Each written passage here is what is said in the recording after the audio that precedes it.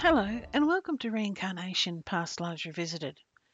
Every week we'll cover one of the many reported cases of reincarnation so that we can bring the discussion out into the light about what happens to our souls after death. But before we go any further, I'd like to thank Raphael Crux for allowing us to use his music from the freepd.com public domain music site. Our story today takes us to Middlesbrough, England, as we look into the life of a young English boy who remembers a very different life as a German soldier. Even as a baby, Carl Eden was very different. Born in 1972, he was the third child of Val and Jim Eden of Middlesbrough, England. The Edens were Christians and neither parent believed in reincarnation. In fact, Jim, upon hearing of Carl's memories, was openly skeptical and resistant to the concept of reincarnation. So Carl's mother said that Carl was the most difficult child of his siblings. He was awkward and different, so much so that his mother used to say to him, "If I can find out where you come from, I'm sending you back," because he was so challenging. Val says that he was a troublesome child who wasn't necessarily interested in adventure stories or war films or such things. His friend, Michael Hudson, says that Carl stood out from the other members of his family. His brother and sister, Darren and Angela, were very different in appearance to Carl. Both were well built with dark hair and tan complexions, whereas Carl was slighter of build with strawberry blonde hair, white eyelashes, and blue eyes like his mother. In appearance, he could have been a poster child of the blonde Aryan race that Hitler dreamed of. But it wasn't just his physical appearance that made people wonder about Carl. As soon as he could speak, he started relating memories from a life before this one. Val said that as Carl grew and gained more command over his speech, his story became more detailed, and he would tell it in such a matter-of-fact way that she and her husband Jim could no longer dismiss his recount out of hand as a toddler's daydream, or rather nightmare. Jim said that the little boy didn't speak like he was joking or pretending. Jim said it wasn't in jest or in fun. He was so serious about it, and he wanted people to take him serious about it. And obviously a lot of people didn't. Michael, Carl's friend, found Carl's statements about his past life strange because he'd never heard any of his other friends talking like that or telling stories like this. At first, nobody paid a great deal of attention to the little boy, putting it down to childish imagination or just a fantasy life. But Carl kept telling his story and it never changed. I was lucky enough to get a copy of the book The Children That Time Forgot by Mary and Peter Harrison that was released in 1983 and contains detailed quotes from Val and Jim Eden from only a few years after Carl stopped speaking about his experiences and before all of the other events that unfold in this case. As Carl grew, he started using colouring books and doing dot-to-dots as most young children do. But one day, Val's attention was caught when she saw that instead of just colouring, he'd started drawing peculiar-looking badges and motifs on the page. The drawings were very neat and were very unlike the other normal scribbles of a 3-year-old. Most of the images were unknown to her, but she did recognise one little drawing. In the top corner of his colouring book, Carl had drawn a perfect German swastika. When Val asked him what he was drawing, he said, "That's the kind of badges I wore on my uniform when I used to drive my plane." He told his family that he used to be a pilot in the German Air Force. He said his name was Robert, or Robert in English, when he flew the bomber, and that his father's name was Fritz. From 1974 to 1976, he would speak frequently about flying his German plane. Val said she felt strange when Carl also started talking about his mother. Ian Stevenson began studying Carl's case in 1983. He and his team were intrigued by the drawings Carl had done before the age of 5. Not only would he draw planes, badges, and insignia, but just after he turned 5, he started to draw the cockpit of his plane, and he had positioned the gauges in their correct position and could explain what all of the dials were for. Jim says that he has no idea how Carl could know information like this, as there were no picture books in the house that showed German planes and certainly none that had a picture of a cockpit. Jim himself was born after the war, so he had no experience of life during wartime, and the family wasn't particularly interested in the war and didn't have any war books in the house, a fact that Ian Stevenson himself confirmed. But it wasn't just his knowledge of planes that was surprising. Carl had memories of his life before the war and of life as a German soldier. He said that he'd been called Robert, and his father in his previous life was a man called Fritz. Fritz had been a very jovial man. Carl said he was so funny and he always made me laugh, and he took me for nice walks in the woods. Fritz told Robert about the trees, flowers, and plants that surrounded their village as they took their rambles. Carl said that the village they lived in was picturesque and nestled among hills and lush woodland. He said it was not a very big place, but I liked it. He told his mother, Val, that his other mother was plump, with dark curly hair and smallish glasses that she wore on the end of her nose. He said she was a bit bossy, and he'd always had to do what he was told.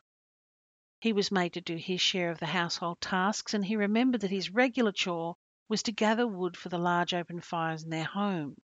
He had very distinct memories of chopping up long tree trunks into small logs and then carting them home in his barrow, where he stored them as fuel.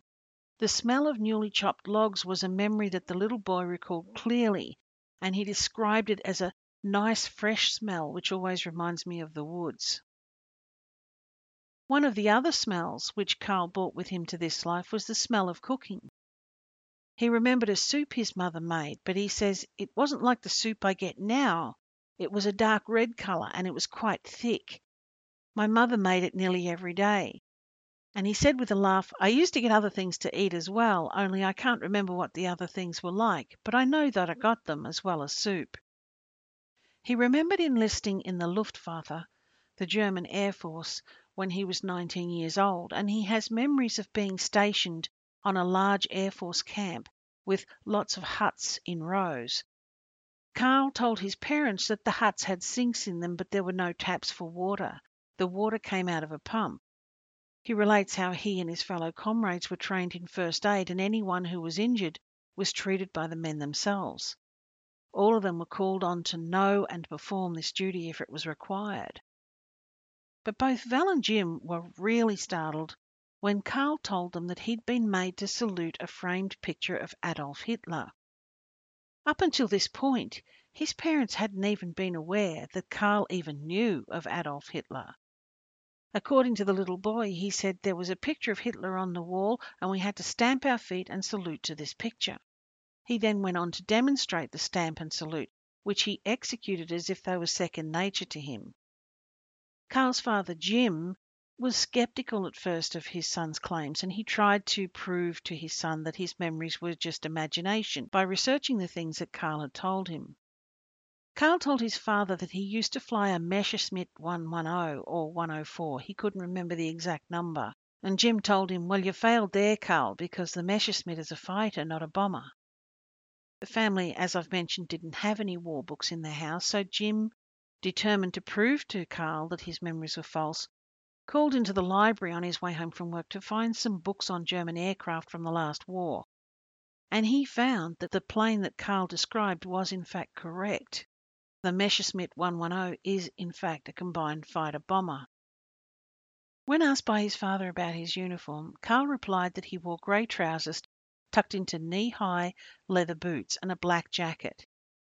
Jim was sceptical of Carl's statements, as I've mentioned, so he went back to the library to check on the uniform and discovered that, in fact, the uniform had been correctly described by Carl, but also that the badges and icons were accurate representations and that the drawing of the cockpit was accurate as well. According to Val, the one time they did watch a movie about World War II, Carl immediately pointed out the factual errors in the film. He was watching the film and suddenly piped up, "That man's like my sergeant when I was in the Air Force, but he's got the badge on the wrong side of his uniform." His parents let it pass at the time, but Jim took notice and went back to the library later to check the information, and sure enough, the badge was worn on the opposite side of the uniform. When the family watched a documentary about the Holocaust, Carl told them that his Air Force base was near a concentration camp that was being documented. His parents thought the camp he was talking about was Auschwitz, but they can't be 100% sure. His mother said that as time went on, there were so many things that the family couldn't deny the knowledge that Carl had. Ian Stevenson also felt that Carl shared the traits of a German soldier in that he stood ramrod straight with an erect posture and his hands would be at his side in a military stance. He didn't share his parents' English love of a good cup of tea and preferred coffee as per the Germanic custom. Apparently, Carl also had a fondness for sausages, which was seen as being proof that he was of German descent, as sausages are popular in Germany, but it should also be noted that sausages, or bangers as the English call them, are also popular in Britain too. Carl spoke of his memories from around the age of 2, and as time went on, he began to describe the crash and his subsequent death. When he would talk about being a pilot or the crash, he would spontaneously make the Nazi salute, as we've seen in movies, which is the arm extended straight out and slightly above horizontal with the fingers pointed straight out together and the thumb below and slightly towards the palm with the palm facing down. Carl could remember the crash that killed him clearly, and he could describe it in chilling detail. He said he was flying low over some buildings and he must have lost consciousness for a few moments, as it all went black for a moment. When he came around again in the cockpit of the plane, he was aware of a building rushing towards him at great speed. He desperately tried to wrench the controls to avoid collision, but it was too late, and the plane bulldozed its way right through the large glass windows of the building. Carl remembers the horrendous sensation that swept over him as he realized that he had lost his leg. He also remembered his thoughts just before he died of feeling sad for a pretty young Fräulein from Robert's village in Germany, to whom he'd been engaged to be married. They'd been childhood sweethearts and had grown up together, although she was several years younger than he was. He remembered feeling a great feeling of compassion for her, knowing that she would be given the shattering news of his death. Carl, frequently given to understatement, simply related, "I felt sorry for her."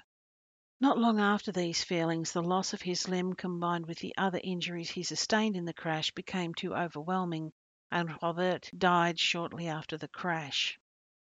Ian Stevenson was particularly interested in the fact that Robert had lost his leg, as Carl Eden did in fact have a very large protruding birthmark in his right groin, and Stevenson speculated about whether this could be related to the loss of his leg in the crash. Carl said he didn't recall much of what happened after he died, but he was acutely aware of having a younger brother called Peter, who was also a pilot. He was convinced that his brother also died shortly after Robert himself bled to death among the wreckage of his plane. So when the book was published about Carl's story, the English newspapers picked up the story and ran with it, which created serious problems for the little boy. Already set apart as being different, the little boy with the stiff military stance was teased by his peers at school. The other children would call him Hitler, Nazi, and German pilot, doing the goose step and the Nazi salute at him, telling him he was making it all up just to get in the newspapers. By the age of around 9 or 10, Carl had learned not to speak of his experiences and stopped talking about it. Life went on, and Carl grew into a man, meeting a girl and having children of his own. Carl's family and friends hoped that someday he would find the answer to his extraordinary past, but tragedy struck before the answers could be found about his memories. Carl was working as a railway employee. One night, in August 1995, 22-year-old Carl had been sent to pick up some railway carriages in Skinnon Grove. He ended up getting into a disagreement with another railway employee at the Grangetown signal cabin, and an argument ensued. His co-worker, Gary Vintner, snapped and stabbed Carl 23 times, leaving him to bleed to death by the tracks. Michael Hudson, Carl's friend, said he felt shocked and numb when he heard of Carl's death, because Carl had told him when they were both children that he would not live a very long life, and that he would die before he was 25, and he said he would die by bleeding to death. Gary Vintner was jailed in 1996 for life for Carl's murder. but was released 9 years later and then went on to murder his estranged wife, Anne White. This second murder landed him back in jail, again with a verdict of a life sentence, never to be released, but he's since won an appeal case taking off the never to be released ruling, so he may end up back on the streets at some point. He appeared once more before a judge for stabbing his cellmate Roy Whiting with a sharpened plastic toilet brush handle, so he's hoping that delays his chances at freedom. After Karl's death, an event occurred that brought the case back into the headlines again. On the 26th of November 1997, which was 2 years after Karl was murdered, and less than half a mile from the tracks where he was killed, waterboard workers were digging a pipeline for new sewerage and unearthed a German bomber from World War II. So to follow the story of the plane that was found, on the 15th of January 1942, a Dornier DO-217 was attacking shipping and ports along the northeast coast. The plane was staffed with 4 crewmen: pilot Joachim Lenners, wireless operator Hans Manecki, observer Lieutenant Rudolf Matern, and gunner mechanic Heinrich Richter. It is thought that the plane had attacked various sites at Skinnon Grove and Eston before bombing a merchant ship that was anchored off Hartlepool. The ship eventually sank, but not before damaging the aircraft's engine. On fire, the Dornier then headed inland towards Middlesbrough, and its wing struck the cable of the barrage balloon known as Annie that was protecting the Smithstock shipyard. Seconds later, the Dornier dived to the ground and smashed onto the railway sidings near what is now South Bank Railway Station at approximately 6:30 at night, creating a crater approximately 12 feet deep. Because the rail track was an important line that couldn't be held up for long, a thorough investigation of the crash site could not be undertaken. So repair crews pulled the plane off to the bank at the side of the track and buried it under a mound of earth. Then they filled in the crater and relaid the tracks to get the line operational again. At the time of the crash, 3 bodies were retrieved from the wreckage and were buried at Thornaby Cemetery. It was known at the time that there should have been 4 people on the plane, but the 4th member, believed to be Hans Manecki, could not be found and was listed as missing in action. Valerie Eden remembered Karl saying that Robert's life had ended in 1942, which was the same year as the bomber crashed. With the unearthing of the plane by the crew laying the sewerage pipes in 1977, this time a thorough examination of the plane was undertaken, and the 4th crew member was discovered. The remains were forensically tested, and the body was identified as 24-year-old Heinrich Richter, not Hans Manecki, as was originally thought. Richter's leg was found detached from the body, with the leg still in the boot, so it appears that Richter also lost his leg during the crash. With the forensic findings, the graves needed to be altered at Thornaby. A new tombstone was made for Manecki and was placed on the original remains that were thought to be Richter's, and Heinrich Richter's actual remains were finally laid to rest in Thornaby Cemetery alongside his crew. Honorary German Consul John Knight helped to oversee the excavation of the downed bomber. Remembering the reports of Karl's memories in the paper, he noted many similarities to the bomber and Karl's case. Mr. Knight states that when the plane came down, it came down nose first, which would have shattered glass at the front of the plane, and no doubt all of the crew would have suffered from injuries sustained by the glass fragments. In the crashed plane, a gold ring was found with the initial P engraved on it. It was postulated that perhaps the ring belonged to Heinrich Richter, as Karl had always had a memory of Robert having a brother named Peter. When the body was discovered, authorities tried to find his family members in Germany so they could notify them that Richter's body had been located, but no trace of his family could be found. A funeral was held in England, and Richter was buried next to his 3 comrades in the Thornaby Cemetery. Jim and Val Eden went to the funeral. Valerie stated that it was bittersweet as it felt like burying Karl again for a second time, but she said to Jim that now they had put Karl to rest in his previous life as well as this life, and that hopefully that would be the end to it now. But there was one more piece of information for the family to discover before they felt they could consider the matter closed. Now, far be it from me to criticise the contact attempts of local authorities who originally tried to find Richter's family, but a local historian, Bill Norman, fascinated by the case, not only tracked down Richter's family but managed to speak to a nephew of his. He also managed to obtain a photo of Heinrich Richter, and the comparison was made at the time of the two men's startling similarity. Seeing Richter's photo was the proof that Val and Jim needed to confirm to themselves that Carl's memories were true. I will post the photos on my Facebook page so my listeners can see the two men side by side. I can see the similarity around their nose and the eyes, but to me, their faces are different because Carl's chin is more pointed than Richter's, and Richter's features are a lot more chiseled than Carl's. Carl's seem perhaps slightly softer and not as well defined. But I'll leave you to make your own minds up about it. So that could be said to be the end of the tale of Carl Eden. And around about now, I should be thanking you for listening and going into my usual end spiel. But is this case really laid to rest? Pretty much the rest of the world thinks of this as a solved case. I beg to differ. When we look at the extensive list of information that Carl provided to us before his death, there are indeed some facts that do tally with the facts of the downed Dornier in 1942. But nobody seems to want to point out the many facts that don't. So if we look at Carl's memories, Carl said that his name was Robert. Heinrich, when translated to English, is the German version of Henry or Harry. Carl remembers flying Messerschmitts. Heinrich Richter's plane that crashed on South Bank was the Dornier. Heinrich himself was a gunner mechanic, not a pilot.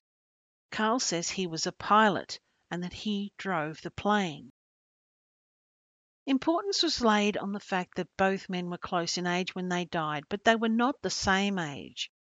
Carl was 22 when he died. Richter was 24, and given conscription and the nationalistic fervour that led young and idealistic men into war, I would imagine that a lot of the pilots were younger than 30 and probably in their early 20s.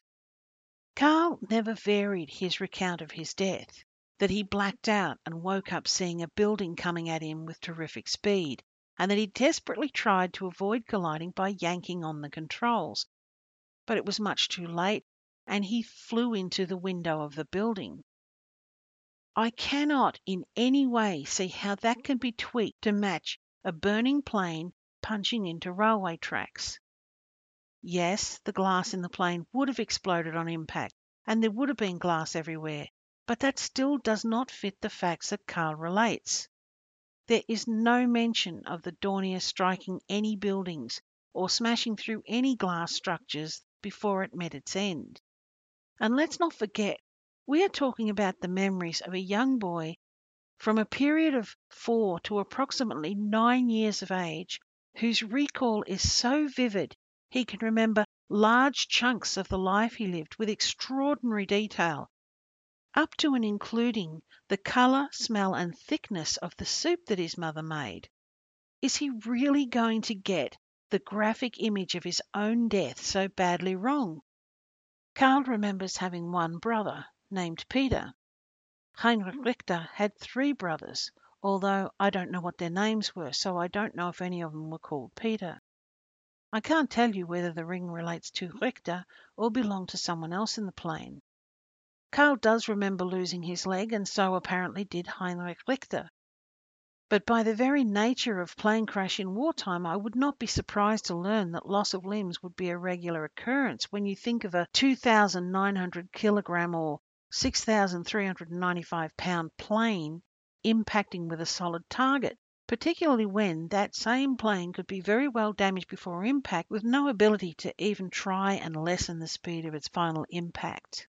Remember, Robert blacked out of the cockpit at a point just before his crash, so he may well have had injuries already before he crashed, and his plane must have been travelling at almost maximum speed as he crashed through the window. So what am I saying? Am I saying that I don't believe Carl's accounts? Not in the slightest. In fact, I think Carl's case, if we could find the right downplane and the right pilot, could be as conclusive as James Leniger's case. I think Robert's story is still out there. I think Carl really did remember his past life with extraordinary clarity. It bothers me to think of Carl, so determined to make people hear his story, so hopeful that someone would believe him, lose it all again to an ironic coincidence that has possibly diverted his memory once again into the realm of myth. I really wish Carl had lived, not only for his children and for his grieving partner, but also so that he could have told us if Heinrich Richter's life and death really was the life he remembered living so clearly. His story now remains permanently frozen to its current truth. So I'm putting this to you as my own unsolved history case. I will list all of the memories that Carl mentioned in the hope that maybe it rings a chord with someone. Thank you for listening to Reincarnation Past Lives Revisited. We hope you enjoyed this case. If you have any interesting stories about reincarnation, or if you can relate your own past life experiences, I'd love to hear about them, and I can be contacted through my email at reincarnationplr@gmail.com or via my Facebook page called Reincarnation Past Lives Revisited. We'll be back again soon with another episode, but until then, remember you are unique and your life has a purpose.